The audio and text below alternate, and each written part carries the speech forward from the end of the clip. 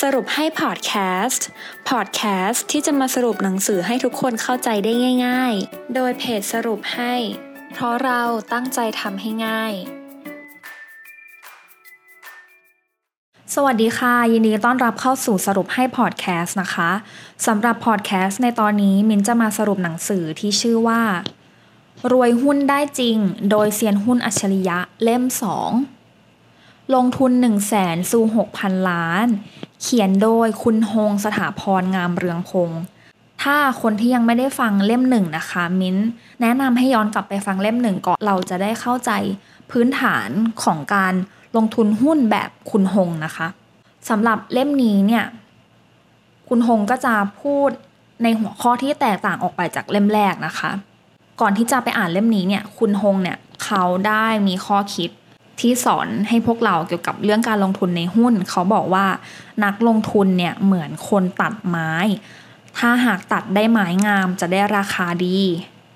และนักลงทุนรับขวานให้คมเสมอเพราะว่าขวานที่คมคือความรู้ในการลงทุนค่ะนักลงทุนน่ะต้องหมั่นรับขวานให้คมแล้วค่อยคิดเรื่องตัดไม้มาเริ่มกันเลยนะคะสิ่งแรกที่คุณฮงได้สอนเนี่ยคือหลักการจากคุณเจส ลิเวอร์มอร์เจ้าของฉายา Boy Plunger และ Great Bear of Wall Street หลักการลงทุนของคุณเจสเนี่ยคือเขาจะต้องรอการคอนเฟิร์มของตลาดก่อนตัดสินใจถ้าคนในตลาดไม่เห็นด้วยกับเรา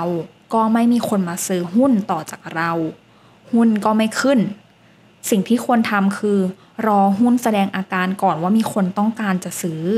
เราอาจจะซื้อแพงขึ้น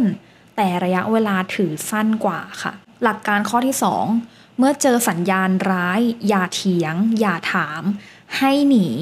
ถ้าทุกอย่างโอเคค่อยกลับมาซื้อใหม่เช่นหุ้นลงแรงพร้อมวอลลุ่มวันต่อมาเปิดบวกเล็กน้อยแต่กลับปิดเสมอตัวแสดงว่าคนอยากได้หุ้นน้อยมากแบบนี้อันตรายถือแล้วเสียวค่ะจงหนีออกไปหลักการที่3ค้นหาผู้นำคือเราไม่ควรสนใจหุ้นหลายตัวจนเกินไปค่ะควรเลือกหุ้นที่น่าสนใจออกมาสัก 3-4 ตัวแล้วติดตามเป็นพิเศษดีกว่าเราจะได้มีเวลาแล้วก็สามารถทุ่มเทให้กับหุ้นไม่กี่ตัวแล้วผลลัพธ์ที่ออกมาเนี่ยมันอาจจะออกมาดีกว่าการที่เราลงทุนหุ้นพร้อมกันหลายๆตัวหลักการที่4จงอย่าใช้เวลาไปกับการคาดการณ์ว่าหุ้นจะเป็นยังไงแต่จงคิดว่าถ้าหุ้นไปทางไหนเราจะทำยังไงดีกว่าหลักการที่5หลักการขายหุ้นคือขายเมื่อรีบาวด์แต่ไม่ทำนิวไฮแปลว่ามันเริ่มแสดงพฤติกรรมที่ไม่แข็งแกร่งออกมารีบาวด์เนี่ยก็คือการกลับตัวนะคะเช่นหุ้นตอนนั้นเนี่ยมันอาจจะตกแล้วก็ขึ้นแต่ว่ามันไม่ได้ทำจุดสูงสุดใหม่อะค่ะแสดงว่ามันไม่ค่อยแข็งแกร่งแล้วเขาก็แนะนำว่าให้เราขายออกมาข้อคิดต่อไปนะคะคุณฮงเนี่ยเขามองชีวิตประจำวันเป็นเรื่องหุ้นค่ะตั้งแต่ตื่นเช้ายันเข้านอนและไม่ได้มองแค่สิ่งรอบตัวเป็นชื่อหุ้นนะคะแต่ว่าคุณฮงเนี่ยเขายังมีความช่างสังเกตเช่นเวลาที่เขาเข้าเซเว่นก็ไม่ได้คิดถึงแค่ CPO แต่เห็นแซนด์วิชขึ้นราคาก็เริ่มคิดว่ามาร์จิ้นน่าจะดีขึ้นเพราะอาหารสดผลิตเองเดินผ่านสเวนเซ่นก็ไม่ได้คิดแค่ชื่อมินท์แต่เห็นคนเต็มร้านก็คิดถึงเรื่อง SSSG ว่าจะดีไหมข้อคิดที่3ตัวแปรความรวยโลกการลงทุนค่ะมี3ตัวแปรที่จะกำหนดความรวยของคนลงทุนคือ1ระยะเวลา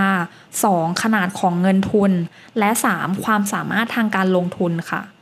คุณฮงนะคะมองว่าความสามารถสำคัญที่สุดและเป็นสิ่งที่ควบคุมได้เพราะต่อให้เราเริ่มเร็วเงินเยอะแต่ไม่มีความสามารถก็ขาดทุนอยู่ดีดังนั้นนะคะสิ่งที่เราควรทำก็คือเลิกเอาเวลาไปใช้กับกิจกรรมที่ไม่เกิดประโยชน์และให้ขยันหาความรู้จนแทบลืมหายใจและอีกข้อที่สำคัญคือในระยะยาวดวงเนี่ยมันจะมีส่วนไม่มากในการลงทุนค่ะอย่าอ้างว่าคุณโชคไม่ดีถ้าลงทุนแล้วไม่มีกำไรเพราะระยะยาวเป็นเรื่องของฝีมือมากกว่าเช่นกันถ้าลงทุน1ปีแล้วกำไรอย่าคิดว่าตัวเองเก่งมันอาจเป็นแค่โชคก็ได้ข้อต่อไปเนี่ยไม่เชิงเป็นข้อคิดนะคะแต่ว่าเป็นการวิเคราะห์หุ้นด้วยหลักการ ซึ่งคุณฮงเนี่ยเขาใช้หลัก Five Forces Model มาวิเคราะห์หุ้นนะคะ Five Force เนี่ยก็จะตามชื่อเลยค่ะจะมีอยู่5ข้อแรกในการวิเคราะห์หุ้นเนี่ยเขาจะวิเคราะห์การเข้ามาของคู่แข่งปัจจัยแรกนะคะให้ดูก่อนว่าอุตสาหกรรมที่เราอยู่คู่แข่งเข้ามายากไหมโดยเฉพาะถ้ามีกำไรสูงเนี่ยมันก็จะยิ่งดึงดูดให้คู่แข่งเข้ามากันเยอะทำให้กำไรลดลงได้เช่นถ่านหินโรงกลั่นเข้ามาแข่งง่ายขุดเจาะน้ำมันเข้ามายากเพราะว่าต้องมีสัมปทานและประมูลข้อที่2อำนาจต่อรองของลูกค้าบริษัทขนาดเล็กรับจ้างผลิตเนี่ยมักมี GPM ไม่สูงนะคะ GPM เนี่ยก็คืออัตรากำไรขั้นต้นนะคะถ้าลูกค้าเพิ่มออเดอร์ก็จะต่อรองขอลดราคาแล้วก็จะต้องยอมให้เช่นชิ้นส่วนรถยนต์อิเล็กทรอนิกส์เคยมีเคสที่ลูกค้า5รายเนี่ยโดนเทคโอเวอร์ไปแล้วยกเลิกคำสั่งไปด้วยน่าจะไปสั่งเจ้าอื่นแทนทำให้ออเดอร์และกำไรหายหมดเพราะฉะนั้นยิ่งอำนาจต่อรองน้อยแล้วพึ่งพาไม่กี่เจ้าเนี่ยมันจะเหมือนระเบิดเวลาได้ตรงกันข้ามค้าปลีกโรงพยาบาลมีลูกค้าจำนวนมากต่อรองไม่ได้ยิ่งถ้าขึ้นราคาสินค้าได้ยิ่งดีไปใหญ่ข้อที่3อำนาจต่อรองของซัพพลายเออร์ดูว่ามีคนสามารถป้อนวัตถุดิบให้มากน้อยแค่ไหนถ้าต้องพึ่งพาวัตถุดิบเฉพาะก็ทำให้อำนาจซัพพลายเออร์เยอะธุรกิจค้าปลีกที่มีสาขาทั่วประเทศเป็นตัวอย่างของบริษัทที่มีอำนาจต่อรองสูงค่ะเพราะว่าใครๆเนี่ยก็อยากเอาของเข้ามาวางขายที่นี่ข้อที่4การแข่งขันในอุตสาหกรรมถ้าอุตสาหกรรมเติบโตผู้เล่นทุกคนมี market share เท่าเดิมก็จะมีกำไรเพิ่มได้แต่ถ้าอุตสาหกรรมหยุดโตก็ต้องมาแย่งแชร์กันเองและที่ทำกันบ่อยคือตัดราคาถ้าแต่ละรายใหญ่พอๆกันลดราคาก็จะเจ็บทุกคนค่ะเช่นมือถือแต่ถ้ามีใครใหญ่กว่าต้นทุนได้เปรียบกว่าหรือแบรนด์แข็งแกร่งกว่าก็จะอยู่รอดได้ในระยะยาวเช่นชาเขียวบางแบรนด์และข้อสุดท้ายสินค้าทดแทนให้ดูว่าผู้บริโภคมีโอกาสไปใช้สินค้าอื่นแทนได้ไหมเช่นอินเทอร์เน็ตแทนหนังสือพิมพ์ขวด PET แทนขวดแก้วโดยเฉพาะธุรกิจที่ต้องลงทุนเครื่องจักรหรือว่าเทคโนโลยีหนักๆเนี่ยแล้วโดนทดแทนได้กำไรจะหายหมดปันผลก็จะยิ่งน้อยลงอีกให้หลีกเลี่ยงธุรกิจที่สินค้าถูกทดแทนได้แต่ให้ไปลงทุนในสินค้าที่มาทดแทนตัวมันเองดีกว่าค่ะจบไปแล้วนะคะสำหรับรวยหุ้นได้จริงโดยเซียนหุ้นอัจฉริยะเล่ม2ทวนตั้งแต่หลักการแรกคือหลักการการลงทุนของคุณเจสเลเวอร์มอร์ข้อ1เลยคือรอตลาดคอนเฟิร์มก่อนตัดสินใจทำให้ลดความเสี่ยงของการเทรดข้อ2เมื่อเจอสัญญาณร้ายจงหนีมองสัญญาณร้ายที่แท้จริงให้ออกข้อ3หาหุ้นในดวงใจเพียง 3-4 ตัวตามหุ้นในใจอย่างใกล้ชิดดีกว่าดูหลายตัวหลักการที่2มองชีวิตประจำวันเป็นเรื่องหุ้นสังเกตความคืบหน้าอุตสาหกรรมรอบตัวที่อยู่ในตลาดตลอดเวลาหลักการที่3ตัวแปรความรวยโลกการลงทุนความสามารถเป็นสิ่งที่สำคัญที่สุดถ้าเราทำได้ถูกวิธีเราจะเติบโตได้อย่างรวดเร็ว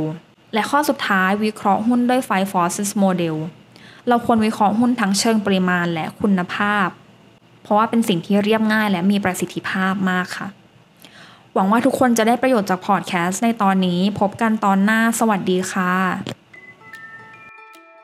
ติดตามสรุปให้ได้ที่ Facebook, YouTube และ Blockdit ค่ะเพราะเราตั้งใจทำให้ง่าย